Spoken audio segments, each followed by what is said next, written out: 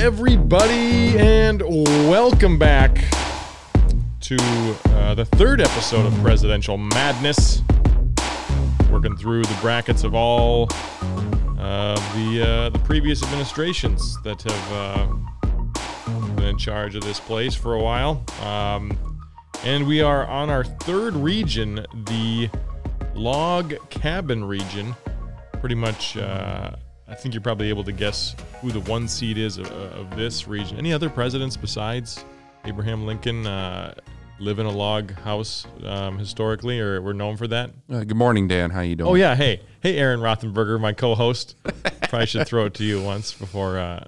Wasn't Andrew Jackson who built his own log cabin when he was born or something like that? Isn't there some kind of idiotic story or something like that? At 5 years old, he built his own log cabin. William Henry Harrison probably qualifies the log cabin category. But who's the most prestigious out of those bunch, right? And it's no easy feat, that log cabin building. There was a documentary I watched once about a guy named Dick Proenneke, who in like the 1970s, I think, he went to Alaska by himself, and he just built a log cabin and built a life for himself out of scratch using hand tools. It's a good, it's called Alone in the Wilderness. Is he the same guy in The Call of the Wild? No, it's not. I mean, not the same guy. Nope, definitely not. But it's kind of like it's a crazy true story of this guy that just goes up to Alaska and constructs it all from just, the trees that are in the wilderness. So, not really connected to anything that we're going to talk about today. That's okay. Fun little story. A lot of this, what we're going to talk about, is misconnected. That's right. That's what we do as history teachers. So today, our first matchup is going to be between a couple of rascals, I'll call them, who really don't typically land on the, good side of American presidents. We've got Rutherford B. Hayes and James, I don't know the middle initial, Buchanan. But Rutherford, I haven't heard that name in a long time. That's a random name. Hasn't been popping up on the hot name charts in the last, century. Yeah. So go ahead. I mean, I'll let you enlighten us on some of their policies before I jump in. Yeah, I should make this as short as possible because for both these guys, their presidency is pretty insignificant. The Rutherford B. Hayes qualifies as the SFP category, what I tell my students, the somewhat forgotten president. Don't be confused with some flipping president. But he came in at the tail end of the Reconstruction period. So 1877 to 1881. And he swore to serve one term, and he stuck to his word. James Buchanan is a Democrat from the late 1850s on the eve of the Civil War, and he's a Northerner, and he was part of that presidencies of the 1850s where, we're Democrat, we're Northerners, but we still allow slavery to continue.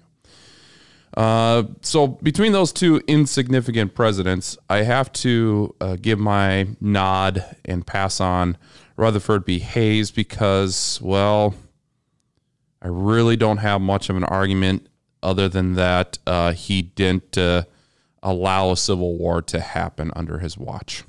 Because it just happened already, so got that out of the way. Yep. And I have the same result, Rutherford B. Hayes. The only positive I could find from his presidency that wasn't even that specific was it said civil service reform.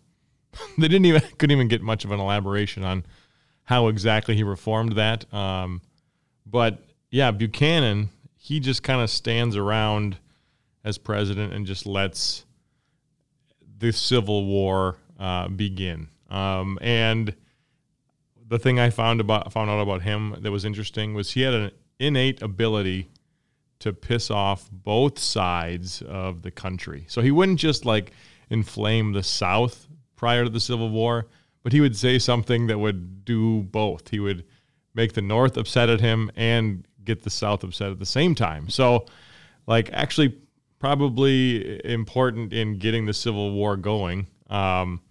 one thing that comes to mind is just how, as South Carolina secedes, he is still the president, and he makes this move to put some troops at Fort Sumter, which gets the South very upset, and then also upsets the North or people in the North, because he doesn't even communicate really that he's doing that, or even communicate to the people at Fort Sumter that there's some stuff about to go down.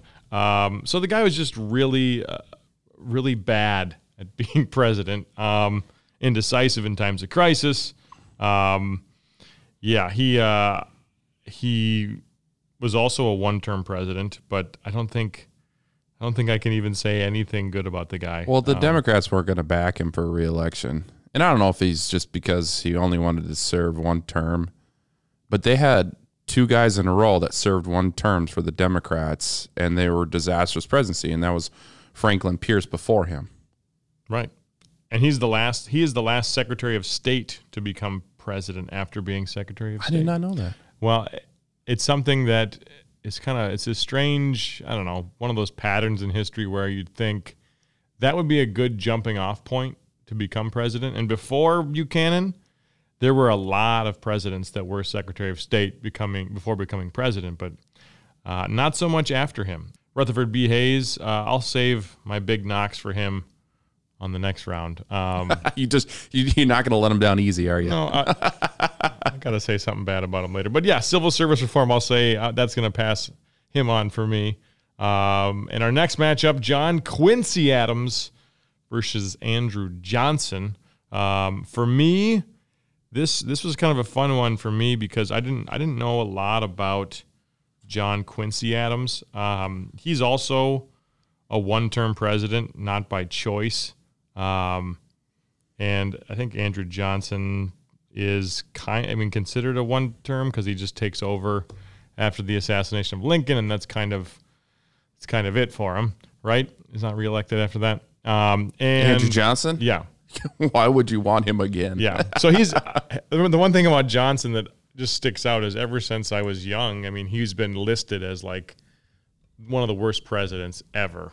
And some of the things that basically put him in that category is just how he kind of lets the South off the hook after the Civil War. Basically, he lets all the former Confederate leaders just hop right back into positions of power, and also just kind of lets those black codes get implemented in the South where, life as a black man or former slave or black person in the South is basically illegal. Like, there are some laws that get created that are pretty specifically designed to target, former slaves. So that's gonna be a big knock against him. John Quincy Adams, though, much like his father, a lot of the stuff he gets or kind of is known for or should be celebrated for happens outside of the presidency. I didn't realize his resume before becoming president was so impressive. He was like the envoy or the minister to 5 foreign countries. He was really a skilled foreign policy actor, international man of mystery, if you will.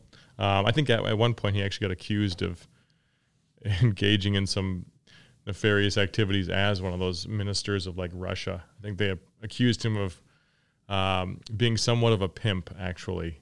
Interesting. Yeah, I didn't know that about him. I didn't either. But when you look at him, it doesn't look like not much one. of a pimp. Yeah. But for me, he's going to slide right past Andrew Johnson because he, even as president, they kind of talk about how, or in history, they talk about how he was around for the modernization of the economy. He was able to pay down debt. He did do some good things as president, but I think the stuff he does outside of the presidency is actually kind of far outweighs what he did as president. So even his, minor accomplishments are still going to be far ahead of Andrew Johnson. What do you think about that? Well, let's just back up just here for a second. For those of you that don't know and you're got this imaginary bracket in your head, John Quincy Adams we have as a 6 seed and Andrew Johnson as 11. And so 11's like the lowest ranked in the region. And there's every bit of a reason why Andrew Johnson should be 11 seed or even lower than that if it's possible. He came in on the ticket in 1864 with Abraham Lincoln. And this is something I talk a lot about in my class. Like, you want a Democrat from the South. The only guy who was in the Senate that didn't leave his Senate seat when Tennessee withdrew from the Union, and along with all the other Confederate states. So he's the only guy. So you got to give him kudos for that, for sticking with the Union. But why would you want a Democrat? And, so is it something about the transition? Were they anticipating, okay, we're going to win this war pretty quick, and then Andrew Johnson's going to help us, bring the South into the Union? I don't know. It's such a head scratcher. Lincoln obviously gets assassinated. Andrew Johnson inherits the position. And then, as you mentioned before, Andrew Johnson's like, how can I sabotage this Reconstruction? I will acknowledge the 13th Amendment, which is the ending of slavery, and that's it. I don't want them to be citizens. I don't want to give African Americans voting rights. I don't want to give them any land. I don't want them to adjust. Why do we need the Freedmen's Bureau and help these people out? We don't need to do any of this. He's also the first president in U.S. history to ever have a veto overturned. Not once, not twice, but thrice. So that tells you how much the Republican-dominated Congress loved Andrew Johnson. He is the first to be impeached. And it's not so much that he used his veto power, because presidents have that power to do so.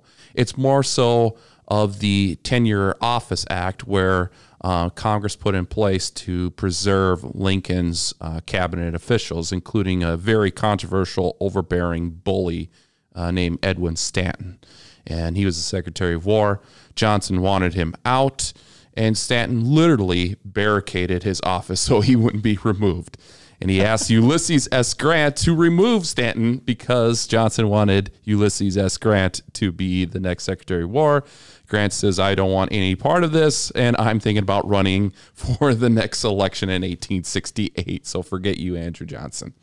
So Andrew Johnson missed impeachment by violating the Tenure of Office Act by one single vote. It almost like in modern terms, it almost seems like such a strange thing to impeach a president on, just because of the president's ability to fire at will cabinet officials. I mean, especially after the last administration, a lot of cabinet officials just kind of fired at will. Mm-hmm. It seems like it's such a kind of a technicality almost to get a president kicked out on. But I mean, back then, obviously times are totally different.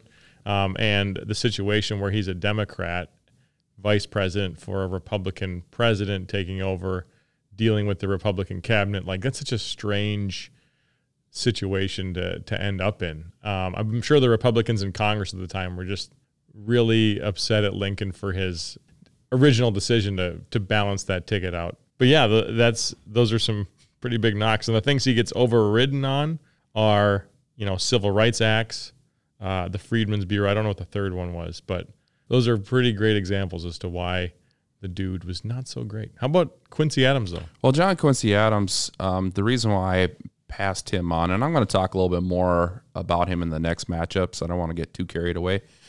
His name is not Andrew Johnson, so that's why he passes on. So we'll leave it at that. Those are good. I like it. Next up, we have a number 7 seed in Grover Cleveland versus a number 10 seed in Zachary Taylor. And just for point of reference, we put a guy that died 6 months into his presidency ahead. We ranked him ahead of the previous guy, Andrew Johnson. So that just goes to show you how bad Andrew Johnson is. is. Yeah. So that's an interesting one for me. Obviously, just understanding that Zachary Taylor didn't really do anything as president. it's going to be hard to move on to the next round for that one. One thing I found out about him that was kind of interesting was he was considered to be the first president with no political experience. And that maybe was one of the reasons why in his very short tenure he didn't do anything, because he didn't know how to do it. He died of like a stomach sickness, maybe because of his stress levels as an inexperienced president. But nothing. I don't think I have anything except for he didn't want to expand slavery as a principle. We don't know. He's from Louisiana and a slave owner. Yeah, so take what you will from that. So he's not going to move on from me. Grover Cleveland. I'd like to think he's the inspiration for the Sesame Street character. Haven't heard that name, Grover, in a while. Maybe that one's going to make a comeback. Bunch of Rutherford. Along with Rutherford. Pretty soon in our classes, we're going to be dealing with Rutherfords and Grovers and Millards. That's another name. It'll be great. So he's gonna make the move of the next round for me, because the guy. I mean, I'll talk more about him in the next matchup, but remained pretty popular over a pretty long period of time. Won the popular vote in elections 3 times. Didn't get elected in the middle of those 2 campaigns, but he remained pretty popular with the American people. Really made a point of being against corruption. I always love a good anti-corruption story, and he is that for me. So for those basic reasons alone, Grover Cleveland is easily going to slide right over Zachary Taylor's dead body. What about you? Well, you just convinced me to change my answer, maybe. Grover Cleveland is in my SFP category, but again, unique that he's the only president to win an election, lose an election, and win another election. And again, who knows? Maybe there's something that might change in 2024. Something to consider. But anyways, Grover Cleveland unfortunately had one of the worst economic crisis in U.S. history, the Panic of 1893, 20% unemployment rate, and that's up there with the heart of the Great Depression. Grover Cleveland was in this era where you have some of the highest voter turnout, but people can't really make up their mind on who should be president of the United States. It's so divided, so split. But he does, again, you got to give this guy kudos for being one of the only Democrats in this era of the late 1800s with Republican domination. Zachary Taylor, interesting guy. He wins the Mexican-American War, one of the leading generals. And it's like one of those, Dan, do you remember watching like aftermath of a Super Bowl with the commercial where they asked the Super Bowl MVP or some big role player in the Super Bowl, hey, Tom Brady, now that you won the Super Bowl, what are you going to do next? I'm going to Disney World, right? Mm-hmm. So imagine that with Zachary Taylor. Zachary Taylor, you just won the Mexican-American War. What are you going to do next? I think I was asked to run for president. I think that's what I'm going to do. I'm going to run for president. And he did. And he's the second Whig president to win. And as we mentioned in a previous podcast, Whigs stink in elections. Not only do they stink in elections, if they win one, they don't survive. So this guy made it about a year and a half or something like that. He died in 1850, as previously mentioned by Dan. Taylor pulls off the upset for me. I'm going to pass him on, and I probably should have Grover Cleveland against my better judgment. But Taylor's in the middle of a major crisis. And granted, his VP kind of sees it through, but Taylor is all about preserving the Union. And with the additional territory gained from Mexico, and you have this hot issue with California, okay, when is California not, giving us a hard time? So you have the gold rush going on, and it does improve the economy a little bit. So you got to give them a little bit of credit with that compared to Cleveland's economic depression of the Panic of 1893. So Taylor pulls off the upset, even though he was only there for a year and a half. And I don't think I win the argument on that one. Well, I mean, I think you make convincing points. But the one thing to realize from that whole, economic depression point is that, prior to the Great Depression, there were several depressions, right? Like they just called them panics. And it was just that, example of how our system is very much, up and down. You get a economy that is improving, increasing, and then it hits a certain point and just explodes and crashes, and it goes back up and it comes back down, and that's happening all the time until we get up to like FDR, where you start to kind of put some pillows down to soften the landing of those crashes. But that's definitely a good knock for Cleveland. We go back up to the top now after those play-in matchups. We've got our number 1 seed, Abraham Lincoln, versus Rutherford B. Hayes, or as he was come to known as Rutherford B. Hayes. Those guys were good at, creating some good slams back then. So for me, Rutherford B. Hayes is not going to make it past the Great Emancipator, or Honest Abe, whatever you want to call him, simply because he oversaw some of the last parts of Reconstruction, and he just blew it. He had the chance to continue some of the policies that ensured that there was, military oversight in the South. He didn't do that, and that would prove to be fatal for, a lot of, especially black men. I was reading a book recently where one person was describing their journey through the South, and they basically said that, the roads were just littered with black bodies after this time period. And he does this basically because he is offered, or there's some sort of corrupt bargain that's struck where he gets the presidency if he promises to end the military occupation of the South. So he makes the deal with the devil, basically, which is not uncommon, I guess, in the presidency. There's plenty of examples of this where, some of these politicians or these future presidents really want that job. So they compromise some people, they compromise some principles, and they take it just so they can get the presidency. And I think Rutherford B. Hayes is a good example of that. And he just basically takes any victories of Reconstruction and just tosses them.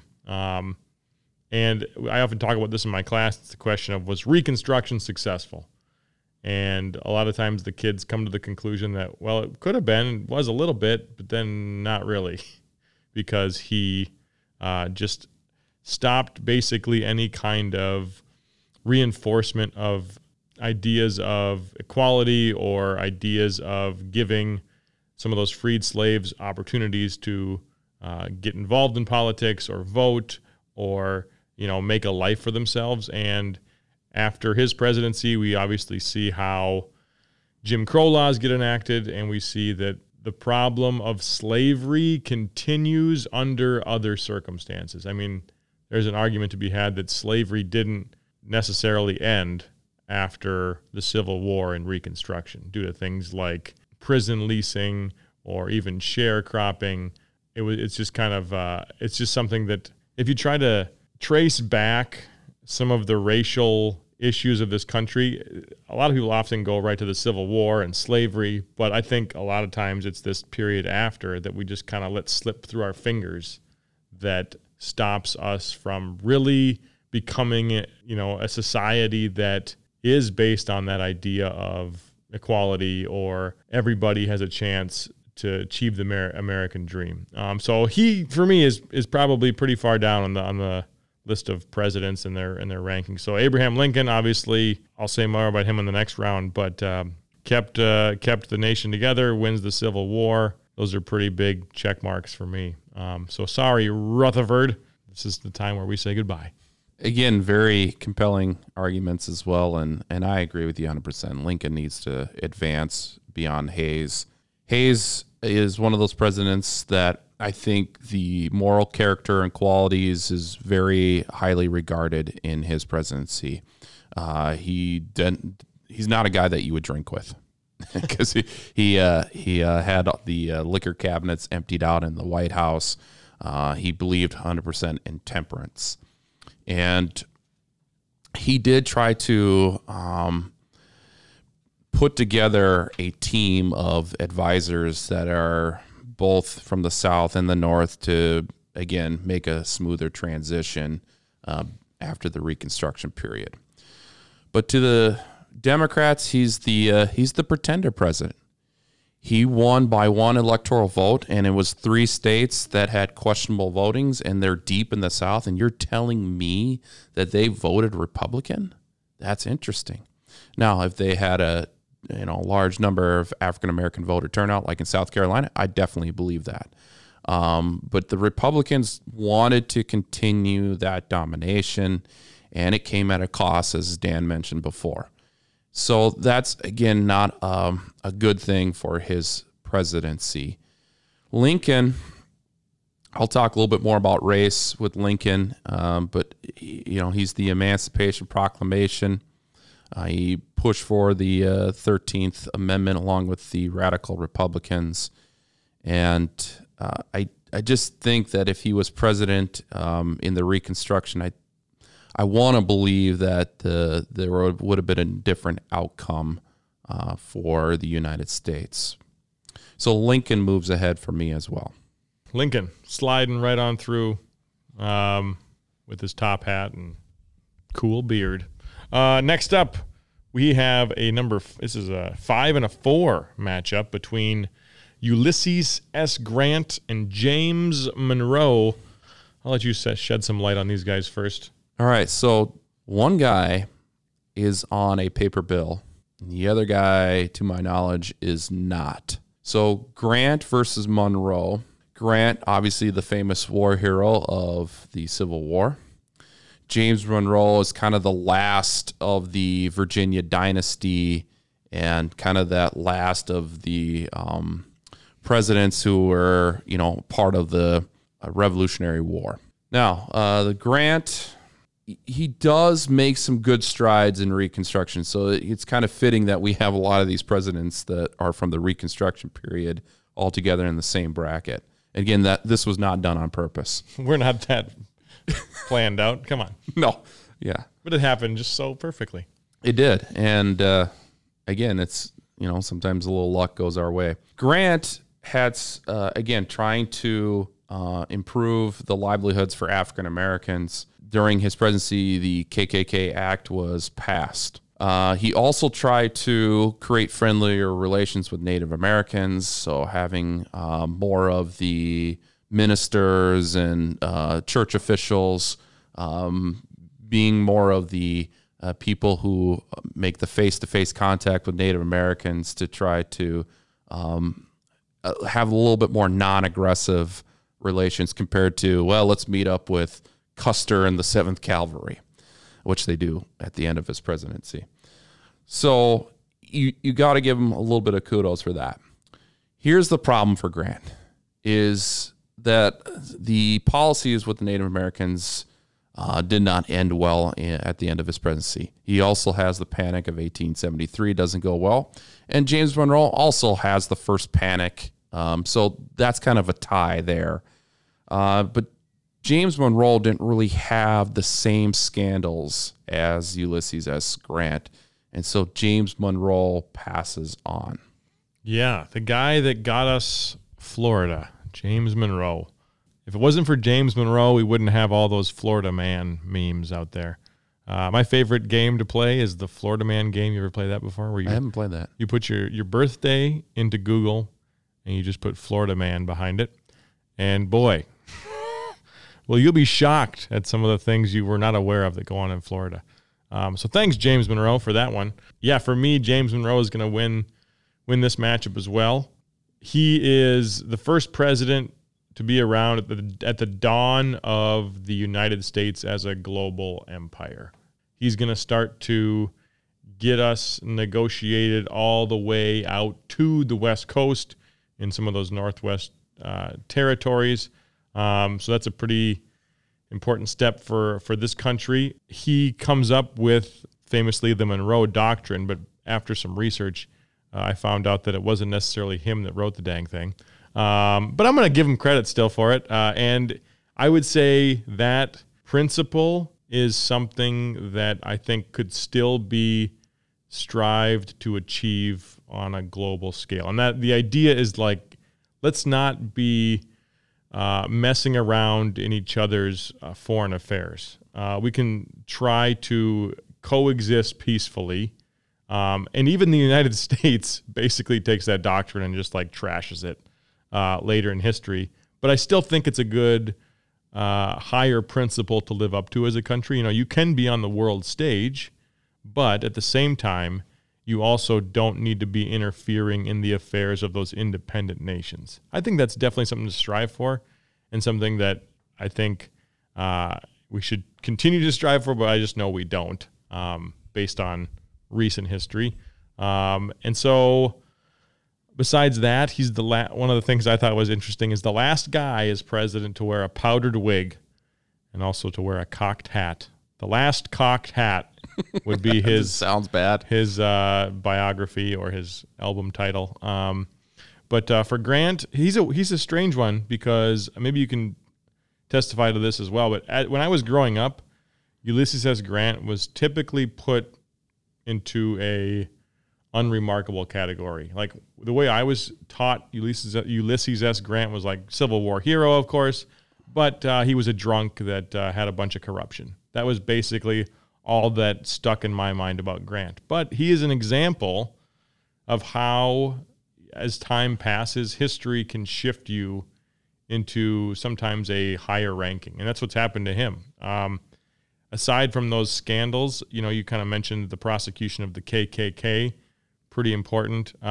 He enforced a lot of those Reconstruction acts.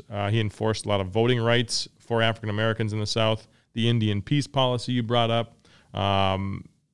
It's just interesting to see that those things end up becoming more important than what you mentioned before with like that the depression or the panic that sets in, the history of scandals. And, you know, we'll see if he stays at the spot he's at or drops in the future. But he's going to drop off the bracket for me, though, against Monroe because he had enough foresight to see that the world was going to be more interconnected in the future and that if we could try to stick to our own business and every other country could follow that same principle, it's just going to be a better time. Yeah, he's one of several presidents that I mentioned or will be mentioning that they see some type of vision of the United States, and this would be the best course not only for the U.S. but also for the world. And Woodrow Wilson, in a previous podcast, I mentioned that with his 14 points. FDR with his Atlantic Charter. So yeah, he's up there, and I'm going to talk more about James Monroe and his foreign policy. So I don't want to get too carried away. Grant, again, he, as you mentioned, he does a great job with collaborating, at least from my knowledge, collaborating with the Republicans with the Reconstruction policies. The unfortunate part for African Americans and also for the radical Republicans is the Supreme Court. The Supreme Court overturned the KKK Act. The slaughterhouse cases doesn't help African Americans with the 14th Amendment. So again, it's unfortunate he's in that. Also, it makes me sound like I can't move a president if they have a panic. It's not exactly that. It's just justifying why I'm going to put James Monroe a little bit ahead of Grant, even though they both had their separate panics. Yeah, and this next matchup, I find some parallels between, maybe not a lot, but a few. It's between our number 3 seed Barack Obama and number 6 seed John Quincy Adams. And the parallel that I like to draw, or I've kind of uncovered about them, is that both of them experienced periods of straight up obstructionism from the opposite party. And in the Obama administration, there was like a famous meeting after he was elected between kind of, congressional Republicans that said, like, we are going to do whatever we can to stop everything that this guy tries to do. And I don't know what the exact lead up to John Quincy Adams situation was, but he was unable to basically get through a lot of what he wanted to be a successful president because of straight up obstructionism. One thing that's going to put Obama ahead of John Quincy Adams for me is this the way that John Quincy Adams becomes the president.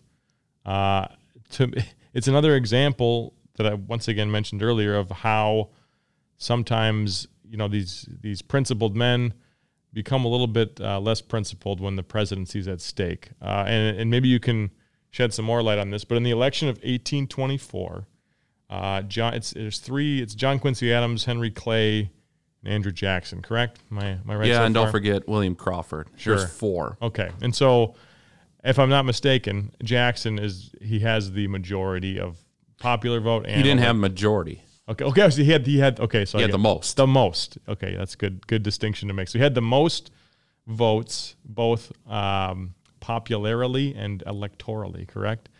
And Adams, where does he finish on that? Adams was second in both categories. Okay, but like the difference between second and third, if I'm not mistaken, wasn't that far off, right? Like it was pretty. Even though it wasn't a majority, it was pretty clear that like Jackson had won.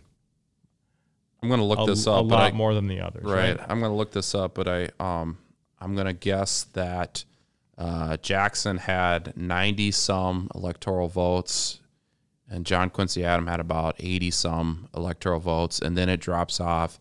Crawford had 41, and Henry Clay had 39 electoral votes. So they just cut off those 2 guys and went to the House of Representatives because that's what it says in the Constitution. Right, and Quincy Adams ends up getting the nod. And to me, that is so corrupt and not very principled. And I think because of that initial start, like it's hard to start from such a stained position and be able to accomplish so much. And like I said previously about Quincy Adams, a lot of the stuff he did that was remarkable and helpful to the nation was probably before he was president and even after he was president. One of the things that I guess I'll bring up because he's going to fall off my bracket is that after he's president, he becomes a representative basically until he dies, which is so strange to think of in the modern day, like a president being done and they come back to have political office in a smaller capacity. Andrew Johnson actually was able to do that too.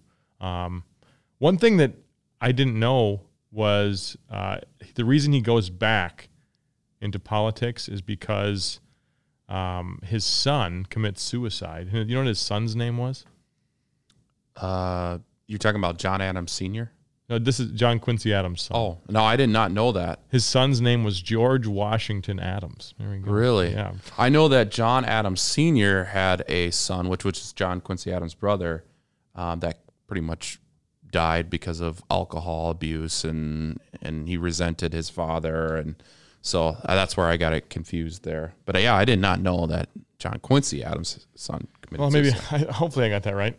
You can fact check. We can always fact check that. And then the last thing to bring up about his post presidency, of course, is the arguing the case for the slaves of the Amistad. That one for me, like he's not going to go on for me because of our parameters of what you achieve as president.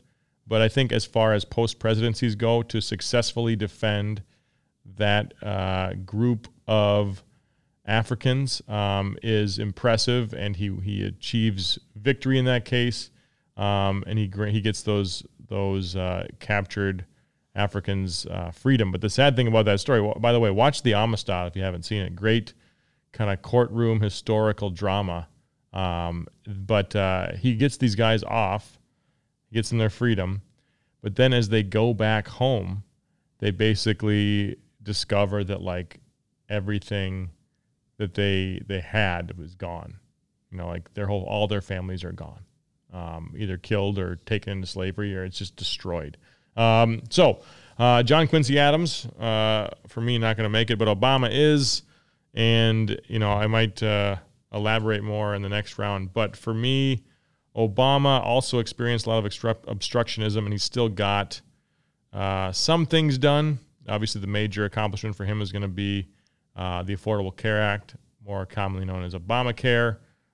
He's also known for he gets a Nobel Peace Prize as president for, I guess, his anti-war rhetoric. Even though he did kind of expand war in some degree, he did kind of increase things like drone strikes. He did draw down our presence in Afghanistan quite a bit. He did oversee the recovery from the Great Recession of 2008. At the end of his administration in 2016, the economic numbers were pretty impressive. He oversaw a unprecedented streak of job growth in the country. The stock market was pretty much consistently up. And yeah, it seemed like if you look at the numbers, he fares pretty well when it comes to, dealing with the economy and keeping things kind of on course. So he's going to pass for me on some of those basic things. What about you? So I just fact-checked myself with the election of 1824. There were 4 candidates, and probably some of you are wondering, well, why was there 4 candidates? Well, the problem was there was only one recognizable party, and that was the Democratic Republicans. Now, there's factions within there, and those factions are pretty evident in the election of 1824. The party chose Crawford to be the next president.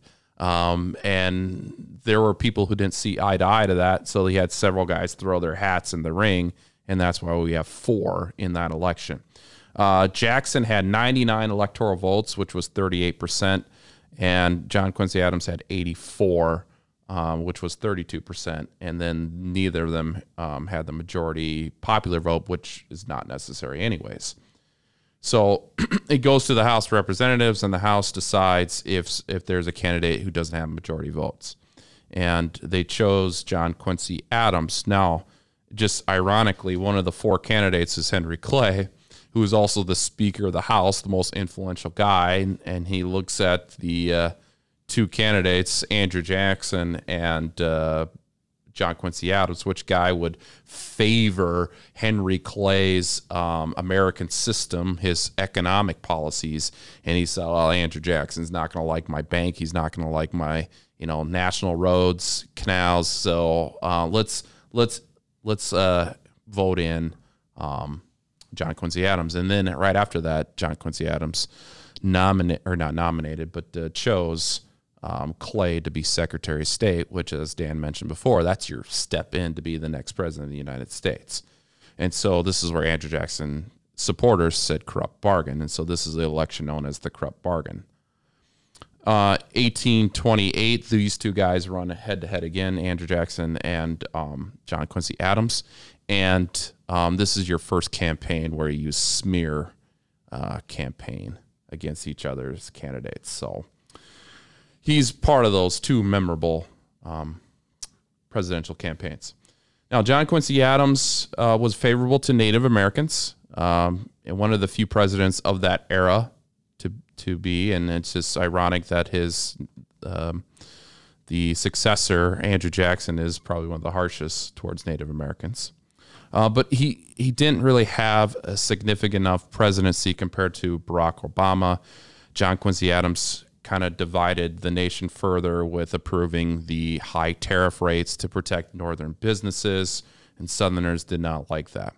Barack Obama did probably a better job of trying to improve the nation out of a depression, and so when you drive the unemployment rate down from 10% down to about 3%, maybe even below 3% by the end of his presidency, I think that's definitely a better case than John Quincy Adams.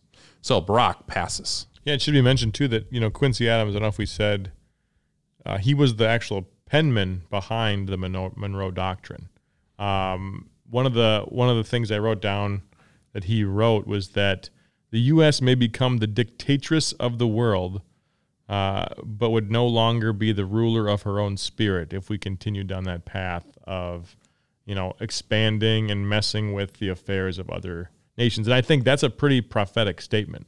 I would say that that's, for the most part, come true. And when we do pursue those policies of interference or, trying to install people into certain countries, we're trying to manipulate the world based on our foreign policy. But if you look back at ourselves, it's like we've almost lost our way as a country. But he's, again, another guy where outside of his presidency, he did accomplish a lot. And again, it's unfortunate that we are not basing this argument on what they have done outside their presidency. Right. Maybe that's for a different series of madness that we pursue. Let's stick with this part of the region. We've got Obama now. Oh, you want to give one more? Nope, I missed one. Right. So we're at Lyndon Johnson, our number 2 seed, versus Grover Cleveland, or you picked Zachary Taylor, correct? So Lyndon B. Johnson has a very interesting presidency for me, big time roller coaster. Now, I'm just going to keep this short and sweet. Taylor did not live long enough to really make any type of big splash to beat out Lyndon Johnson and his accomplishments. The domestic policies are very different. You have Taylor trying to preserve the Union, but Lyndon Johnson is trying to improve people's livelihoods, and the Great Society is a big example of that. And so, and along with African American rights. So I'm going to give the nod to Lyndon Johnson. Yeah, for me, he's going up against Grover Cleveland. My list is pretty short of accomplishments of Grover Cleveland. First president married in the White House. So that was the guy. I think I confuse him with Chester Arthur a lot of the times. Yeah, that's probably it. Yeah, but it's just because they're so unremarkable. And one thing I guess that's a positive for Grover is just in general, it seemed like his character was pretty upstanding because he tries to end the spoils system. He tries to kind of, introduce a meritocracy in the government, which I think is probably the best way to manage it. And I think sometimes that happens, but other times there's obvious appointments where it's, clearly spoils of victory. And for me, Johnson's gonna beat him pretty easily. Johnson is, in terms of character, how do I say this? He's a little bit more of a wild card. I don't know if I would say he was like a super upstanding character. He's almost like this vulgar, bombastic personality in the White House that is able to accomplish a lot, but his means of doing so are pretty, opposite of probably how Grover Cleveland would have sought to do things. And those accomplishments, like you mentioned, the Great Society, which I might elaborate on in our next matchup, are pretty important. And so he's gonna beat Mr. Cleveland. And that will just take us into that next matchup between Johnson and Obama. For me, I think this one was one of the more, this bracket towards the end here, it was a little bit hard for me to make some of these decisions. And I think it could probably go either way, and that would probably be okay. But for me, I picked Johnson over Obama. And of course, everyone's like, what are you talking about? The Vietnam War, man. Vietnam. Hey, LBJ, how many kids did you kill today? That's a pretty big stain. But I'm gonna go ahead and argue that the domestic accomplishments of Lyndon Johnson are going to outlast or outweigh Obama's because of their ability to stick around. If you look at our social safety net as a country, they are basically in place because of a couple people. I would point to FDR, number one, and I would point an even bigger finger to LBJ. You look at Medicare, Medicaid, Head Start, all the civil rights acts that he passed as a president. Those things are still around. They're still very popular. And I think, obviously Vietnam, it's, there's lies that happen there. There's a lot of unnecessary death and destruction and a lot of arguments to go against the, even idea of sticking it out in that place. But I think that, that experience in Vietnam also ends up being a positive. It's hard to kind of talk about, war that includes so much death and destruction in such kind of a nonchalant or even positive way. But, after the Vietnam War, we have a lot more protections on presidential power in those situations. We realized for the first time that,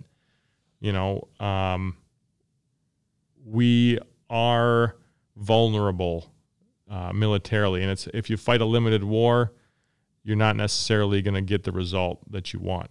So I think those lessons, too, that we learned from that war also could be spun into positives. But yeah, there's just, for me, Obama's got the One Healthcare Act, which is where he spends all of his political capital. The fact that he's obstructed for his entire presidency stops him from really getting any more major pieces of legislation passed, is going to stop him from proceeding for me. And one thing that I learned recently that kind of shocked me as to what happened during his presidency that stopped him from, getting done what he wanted to do. It wasn't even something that was necessarily a political move like the Affordable Care Act. Do you know what the event was that dropped his numbers the most in terms of support? Any guesses? No, I have no guess. So do you remember it was early in his presidency, there was a professor of Harvard, Henry Louis Gates Jr., I think his name was. You're familiar with this incident? It's starting to he's on a picture. So he's coming back from a trip somewhere, a conference or something, and he's locked out of his house, right? And he's trying to get into his own house. The police show up, and Henry Louis Gates Jr. is a black man, and the police show up. A argument ensues basically, and Henry Louis Gates ends up in handcuffs in the back of a police car, arrested for trying to get into his own house.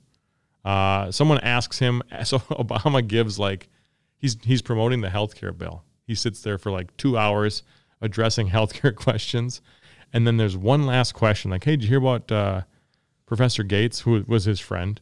And he said that, I think the police acted stupidly in that situation. And because he simply said that was the one event that lost him the most support out of any event in his 8 years as president. That's really interesting. Isn't it? And it just goes to show you that, how difficult and how the cards were, how stacked against him the cards were. And something that deals with race like that just drops his support immensely. You take that into context too. How many things has Trump has publicly said that would probably, be up there as really? Did you just say that? So yeah, it's. But that was just something I wanted to bring up as something it's unfortunate. It really stopped some things that you wouldn't think would stop the Obama administration from getting things done. That was one that lost him a lot of supporters. And so Johnson's ability to just get all those things done is going to pass him on for me. So for my matchup with LBJ and Obama, both have a really good agenda of trying to improve society. And in some ways they are successful. And Dan mentioned both examples for each president. How much did the president see this through? Well, you just mentioned that Obama was making sure that Obamacare made it through. LBJ with lowering poverty. He does successfully lower poverty. The problem is the Vietnam War kind of eats up some of that budget that could have been helpful to people in society. And you already had, within a couple of years, you had several members close to him saying, this is not a winnable war. We need to get out. We need to get out. That was, again, made very plainly clear to Lyndon B. Johnson. And yeah, it should not mark his presidency, but when I compare Obama's foreign affairs to LBJ, I'm going to give Obama the slight nod. He did lower the escalation in Iraq and Afghanistan. One of the big targets in the war on terror is Osama bin Laden, and he was also taken out by our fearless soldiers. So I got to pass Obama just based on that fact, even though I agree with Dan 100%. We learned a lot from Vietnam. We learned a lot about how U.S. reacts to wars, how we handled our foreign policy with that war, and some of the telltale signs to pay attention to with future wars. Yeah. I'd like to think that those lessons are still, fresh in people's minds. I mean, I think even in Obama's term as president, there was a time when, I think in 2015 maybe, when, or maybe it was even earlier than that, but there was some gas attacks in Syria. Do you remember this? Where, there were, mostly kids were the ones that ended up dead in a gas attack, and Obama had previously stated that was the line in the sand, that if they crossed that, we were going in. And he tried to get support to go in and, kind of intervene. But, a lot of the people that were voting on that did have some of those lessons of Vietnam fresh in their mind. Like, what do you guys remember what happened when we got involved into a civil war last time in a foreign country? It didn't turn out so well for us. And so I think that, you could even connect those two things. Because a lot of the guys that were, men and women that were voting on that resolution to go into Syria, I mean, John McCain was voting on that. Obviously, he remembers Vietnam because he was a prisoner of war there. But so do a lot of the other people that were voting on it. And I'm pretty sure it was denied on a bipartisan level. It wasn't just a vote down party lines when he wanted to intervene to, try to, protect children. And definitely a noble cause, but just kind of a thing that connects the two in terms of foreign policy. Next up on the bracket, Lincoln versus Monroe. So our number 1 seed versus our number 4 seed. And for me, I have Lincoln advancing over Monroe. A lot of times when when we get to these later matchups, some of them in the earlier stages, it's almost like you're comparing similar time periods, but then you start to really compare time periods that are not necessarily comparable. But I mean, they're not that far apart, I guess. And in Lincoln's case, he is going to oversee that awful Civil War to the end. And as far as Monroe is concerned, I mean, like I said, he gets credit for the Monroe Doctrine, even though Quincy Adams is the one that wrote it, and getting Florida. I don't think that's going to compare to, defeating half of the country and making sure it stays as one. I mean, even though recently I've been thinking about it, I kind of wonder, why even bother? Why didn't you just let it go, man? We could have been a far different outcome. But I guess, the man was so principled, he just had to keep those United States united, and you got to give the guy credit for that. That's a difficult task. I mean, I feel like if you give that task to, someone before him like Buchanan, he's probably just going to be like, whatever, just let him go. But Lincoln, determined, wants to keep this place united, get rid of slavery, and he does that. I think it's pretty hard to compete against that. It is. It really is. And Lincoln is probably in a situation where he's definitely the most challenged president in U.S. history just because of the Civil War going on. And most sane people would pass on Lincoln going past Monroe for sure. But would you not a sane person? Is that what you're about to say? There's a possibility. So Lincoln, again, with dealing with the Civil War, I thought he handled it pretty well. And the questionable parts that Lincoln, there's also the dark side of this presidency. It's not so much, okay, it's Lincoln who's on the dark side, but just the role of the presidency is put in a situation where you have to take some extra measures of power that would be very questionable. He declares martial law on Maryland, and again, for justifiable reasons, he's got to retain Maryland because the capital would be surrounded by the Confederate territory. But also his troops are harassed by people in Baltimore. He also put a lot of threats and pressure on states to meet the quota for the draft. And we just don't see Lincoln in that way. We see him as the freer of slaves, the person who, brought the Union back together with the Confederacy. We see him in a lot of positive lights, that's for sure. And the unfortunate part for Lincoln is we didn't quite see what would happen during Reconstruction during his presidency. That's the most unfortunate part. Monroe is in a different time period, in my opinion. He's coming out of a second war with Great Britain. So James Madison finishes up this presidency with the ending of the War of 1812. So Monroe kind of continues that Democratic-Republican domination, but he puts the U.S. on a certain track of trying to improve their industries, their agriculture. You mentioned that land acquisitions. He's also, during his presidency, and again, a lot of it is credited to John Quincy Adams and people in his cabinet, but he peacefully, during his presidency, negotiated definitely an agreeable boundary line between British Canada and the United States. So I'm going to also make a mention on race. Monroe is a slave owner, and Lincoln is the freer of the slaves. But Lincoln initially wanted to move slaves to Africa. Monroe wanted the same thing.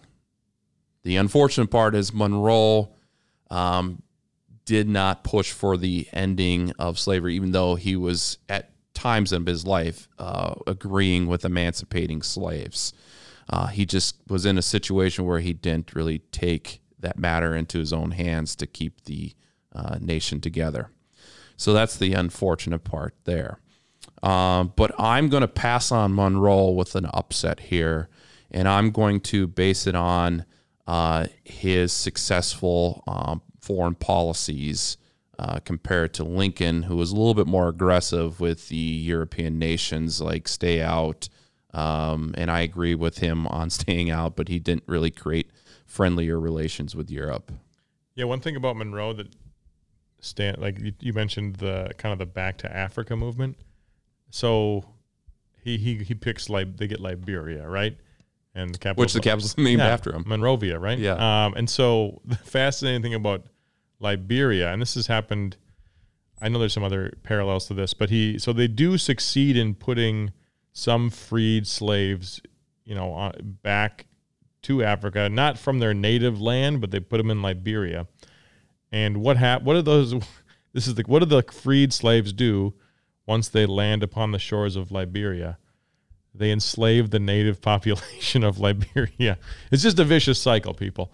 And yeah, it's an interesting thing. I don't know if most people even realize was happening under the Monroe administration. So we've got a split final of the region. I have Lincoln versus Johnson. You've got Monroe versus Obama, correct? Yeah, and I like your matchup better. Well, it seems a really good matchup. Yeah, and this was, another one of those kind of tough decisions to make, but, to kind of pile on Lincoln with what you said, everyone thinks of him as this great emancipator, the freer of the slaves. the unifier of the country. But if you dig even just a little bit deeper on some of those things, you look at things like the 13th Amendment, right? The amendment that freed the slaves, ... kind of, right? Because in that amendment, it says slavery is illegal unless punishment for a crime. And it is that wording of that amendment that Lincoln pushes for and wants to get approved that eventually leads to the situation I mentioned before after Reconstruction, where there still is slavery, but it's by another name, right?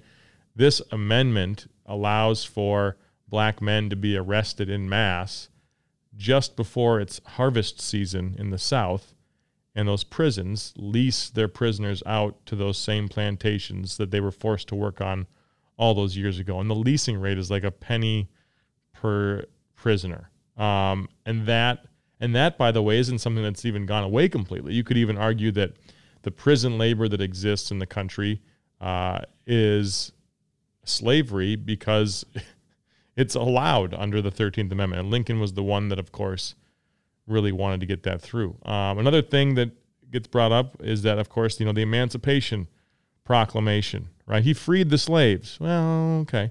He freed the slaves in the rebelling states, right? Let's not forget that there was a couple slave states that were on the northern side, right? Four of them. Yeah. And guess what they got to do during the war?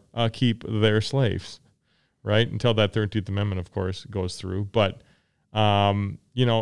there is some stuff that if you just read below the headlines, you understand that, okay, I feel like he's trying to win a war, not necessarily be this moral compass for a nation. And another kind of knock against him is that, in his debates with Stephen Douglas, right, the issue of slavery is talked about pretty extensively.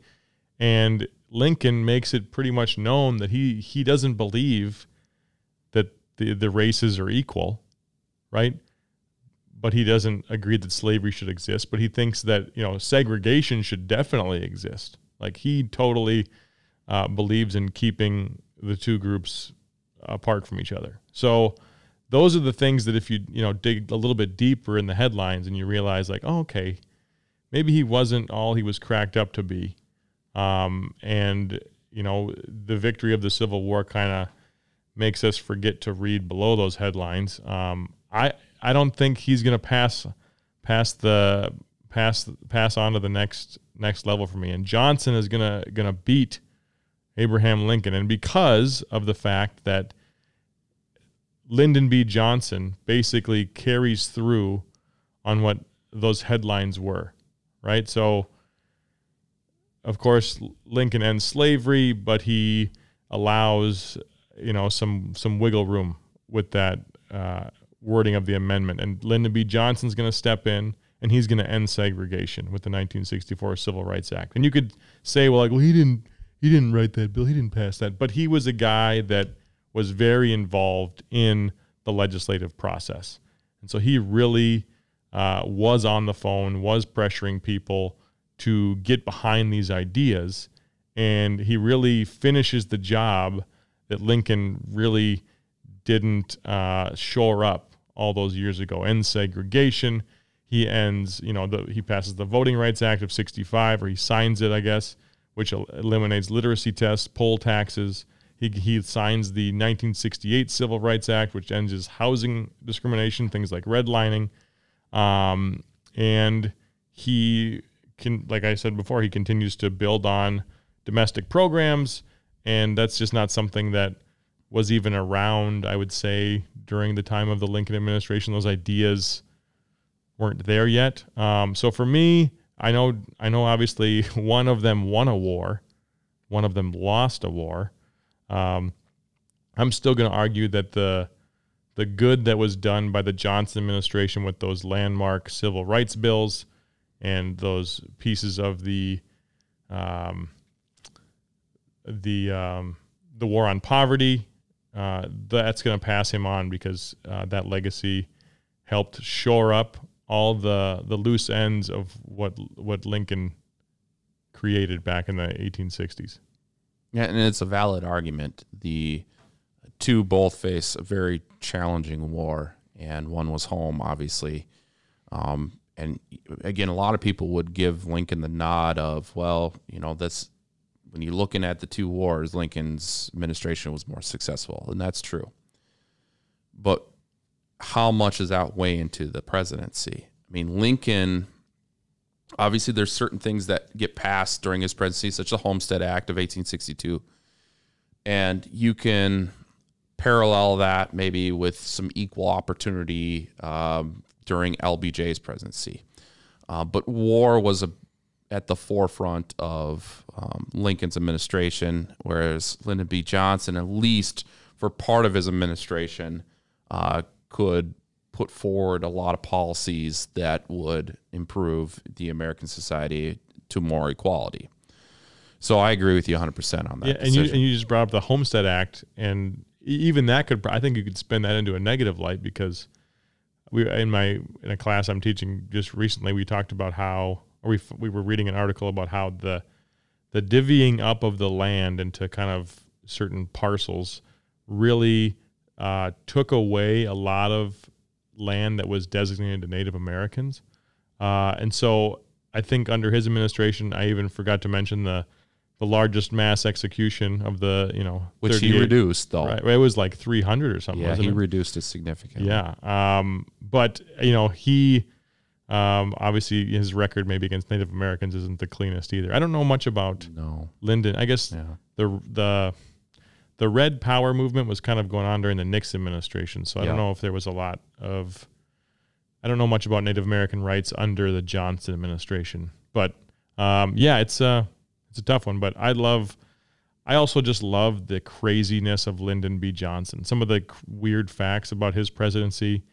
He used to, I think he had a drinking fountain installed with like soda in the White House. He also had a buzzer installed in the Oval Office for the Secret Service to buzz when his wife was coming. He used to take. You sure that wasn't in there with Kennedy? Yeah, maybe that was an overlap. He also used to get mad about people comparing his sexual escapades to John F. Kennedy. He always wanted to be better than John F. Kennedy, especially in the department with cheating on his wife. He also used to take people to his ranch, and he had this amphibious car, and he would drive. He would be like driving on this hill and be like, "Oh my God, I cut the brakes! The brakes don't work!" And he'd drive right into a lake and would glide as if it were a boat. And he'd be like, "I got you so good. You just crapped your pants right there."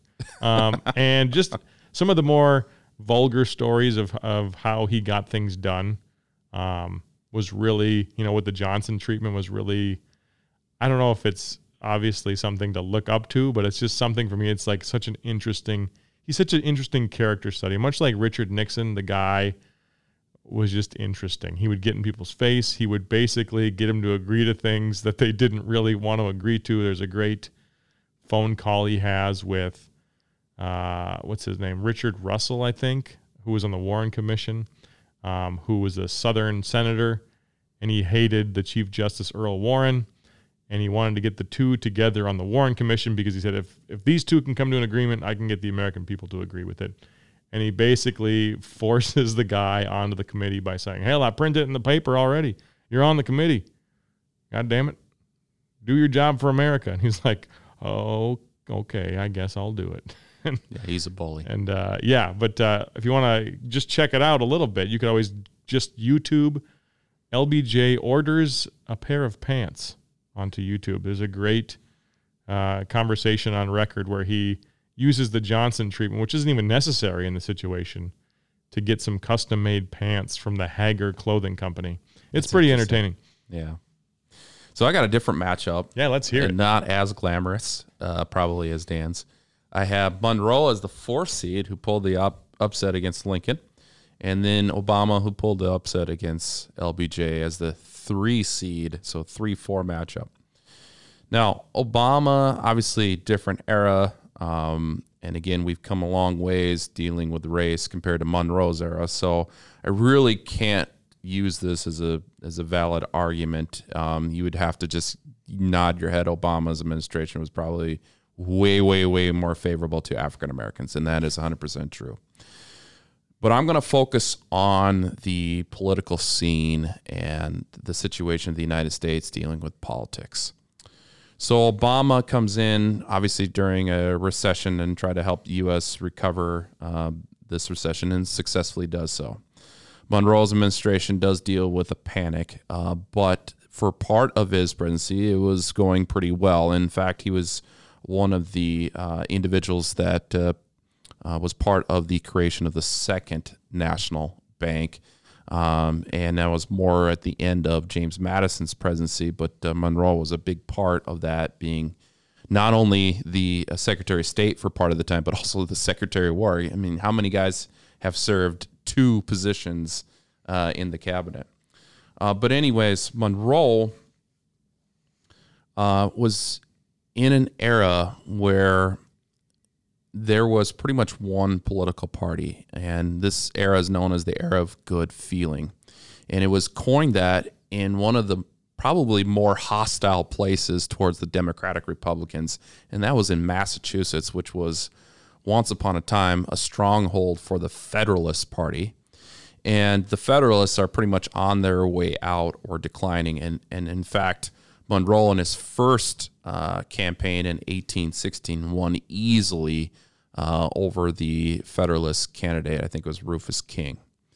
So again, not too many people win in a landslide. I think LBJ won in a landslide. Obama didn't quite win in a landslide, and especially the second election in 2012, Obama carried less states, electoral votes, and Monroe in his second campaign, he won all electoral votes except for one, because one electoral guy had to be defiant and said, well, George Washington won unanimously, and we can't have Monroe win unanimously. Otherwise, Monroe would have been the second president to win unanimously. So how many guys could really say that?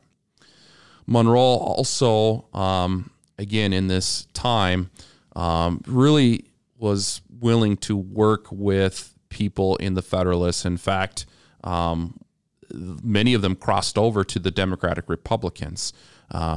Significant guys like Henry Clay, John Quincy Adams, guys who favor more of the northern policies, and Monroe is willing to work with those guys and utilize some of those improvements with roads during his presidency. He didn't agree with all of Clay's American system, but there was enough there to balance that favorability between some of the northern policies and the southern policies. So that kind of gives him the nod over Obama, who in some people's eyes created further frictions between the Democrats and the Republicans, especially Obamacare. All right. Well, this is the first region where we've got different winners. That makes me feel good. I like that. I like some disagreement. So I've got Lyndon Baines Johnson moving on, and you've got the last cocked hat, James Monroe, before they used to use their middle initials. Does he have one of those? I remember something. I remember doing a presentation on him when I was like in 5th grade. When you brought up the Virginia dynasty, that was the fact that stuck with me for 20 years. I always, whenever he got brought up, I was like, did you know he was the last guy from Virginia to be president in the string of the Virginia dynasty? They were like, okay, great. I'm going to leave now. Yeah, it's a good way to make friends, right? Yeah. It's a good test, I'd say, to make the right friends. So next episode, we're going to be taking on the Monticello region. So you know our number 1 seed there. Going to be TJ, Thomas Jefferson. And we'll see you then. Make sure if you like this podcast to rate and review it. Let us know what you think about our picks, or pick your own. You can look at the bracket yourself on our website that I will be creating before I post these episodes. So and feel free to bash me for not passing Lincoln on further in the bracket over Monroe. Well, I don't know. I think people can do their research on Lincoln and figure out why maybe he should be knocked down a few pegs. Thanks for listening, folks. Take care.